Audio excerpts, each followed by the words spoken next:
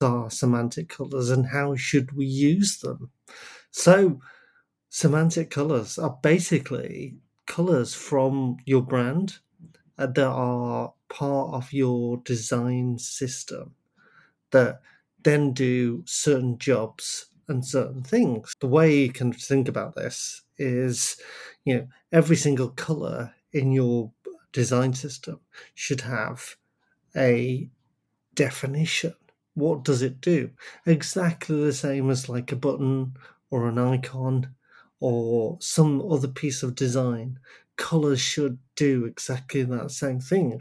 And why do we do this? Because colors are used, and I say this sort of kind of like accessibility and colours shouldn't be used on their own to define things, but colours do have the impact of the same things as tone of voice or kind of repeatable functional things that help users to navigate your app, your website, your service, or whatever you're doing. So colours really define this. And kind of what you see a lot of the time are colours when they kind of defined by brand. You might have primary, secondary, tertiary, things like that. Don't get me wrong. But what you need to do in the world of design, and then when that translates into code, into development, is that colour then should be consistent. So what colours are used for backgrounds? What colours are used for fonts? What colours are used when you're filling out forms? What colours are buttons and things like that? And once you define those colours, then it becomes easy for your users to navigate your website because they all know kind of like, you've got your big call to action shouty buttons are all in bright orange. Your softer buttons don't even have a background color. They just have kind of like your base font color and then kind of other things. And then that then instantly gives your users confidence that they know clicking on something will automatically do a certain action and define that for them. So kind of where you can think about this. So, where I've done design systems in the past, we've kind of named our colors very literally to what they do. So I talk about the Ronseal approach. And if you don't remember Ronseal, but back in the 90s, they had adverts and kind of it does what it says on the tin. And exactly the same with colours. They should do exactly what they say. And then if you then pass on your design system to another person or somebody else, everybody knows exactly what each colour does. So, for example, in one of my previous roles, we had a colour called Action, and that colour was used for buttons, links, anything clickable. And that was a really easy way to then communicate our design system to anybody else, anybody new coming into it, and it's an action. So that colour was ring fenced to just be an action and not to do anything else. There might be kind of shades of it where we used illustrations and things like that, but in terms of the user interface, Action did one thing, and it did that one thing really well. Then kind of like your more popular semantic colours would be positive, negative, error states. Kind of like then you'd have kind of like maybe your greens, reds, yellows, oranges, whatever, depending on where you are in the world as well, because colours mean different things in different parts of the world. So, bear that in mind, kind of when you're doing something in, kind of like red is a negative colour in the Western world, but actually it's a positive colour in kind of like Eastern and South Africa and things like that, that red is quite a positive colour. And red's quite a nice colour. So when I press stop recording, I know the red will stop and change, and that gives me confidence that I know what this UI is doing. And the same kind of thing for your mobile phone. When you end a call because it's a red handset down, and instantly you can kind of just scan that screen to know exactly what something does. in something in exactly the same place. So just bear that in mind, and then you start creating these kind of patterns that then, as the famous Don Norman says, don't make me think. When you create color patterns, you're making the same thing. Look around, kind of like Weather World, take inspiration from there. Exit signs in cinemas and things like that, the green, because they're kind of like visible and paths to show you where to go and what to do, and things like that. How do you want to, tell your users, your customers, what they're doing, the website, on kind of your app. So Apple go into this and they talk about in their human interface guides that, colors are a very important part to provide visual continuity and communicate status information and give feedback to customers. And a lot of time, if you think about screens, like not many people read every single word on a screen anymore, so those colors kind of really help people to visualize what they're going to do and what they're going to take them to do next. Look for the color, and kind of that color scheme, and it part sets, without any words, without any logos, that color becomes kind of part of your brand, part of your identity, to just keep on doing that, and use it for communication. And the color is really powerful, and you can call attention to things, you can make things kind of really important by doing things that are strongly contrast against each other. So, for example, one of the strongest on the opposite end of the spectrum, white and black. If you want to really shout at something, use that really strong color contrast to say, this is really important. You've got to follow these steps, kind of like, I'm going to take, £100 out of your bank account when you press this button. Those kind of things, and they are really important. Another kind of like mistake people get into is, they use a vast range of colors and you have too many colors, and then kind of you get into this confusion, not only as a designer and a UX person, what color should be used where, and if there's confusion in your design system or your screens and you're thinking like, oh, should I use this color here? Should I use that color there? And if you've got too many colors, you can sometimes fall into the trap of, creating a confused and Lings Cars, prime example, website where you're not quite sure what things do and what things where. So maybe even consider kind of like a limited color palette, build those colors up over time. You might want to start with like 4 or 5 colors and think about your buttons are in this, your text, your backgrounds, there's 3 warnings, errors, positive interactions, things like that. So you might want to start with, very subset of colours, and then you can add to those on time, and then you can add those visual excitement and kind of like open it up to a wider range of colours as your system grows, as your service grows. Add to those colours and when you need to, but don't get into the trap of thinking like you've got to define 300 colors, you've got to define every single shade of this, because you may never use it.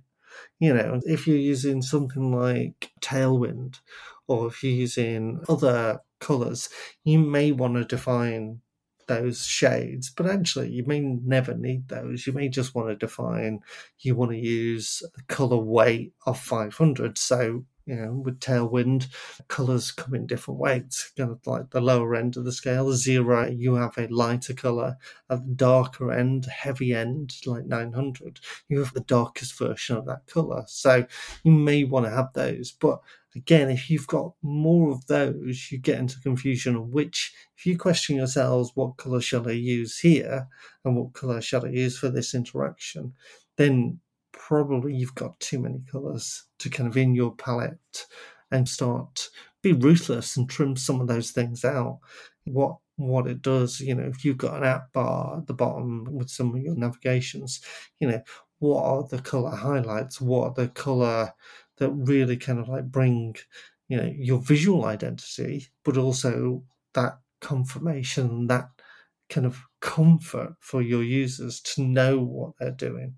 Kind of think about, color accessibility as well, the contrast of colors. There's loads of great tools out there. Check out WebAIM. I use a little app on my Mac called Contrast, Mac only, sorry, Windows peoples. You can just eyedrop your screen anywhere and choose the background color and the foreground color, and it'll instantly give you a rating of what that color contrast is, and make sure, those contrasts are strong enough for people to determine what is strong enough so that you can kind of see it. Do the squint test as well. Think about kind of like, those colors, how they work together. If you squint at a screen, are they still, visible to each other? Do they still look the same?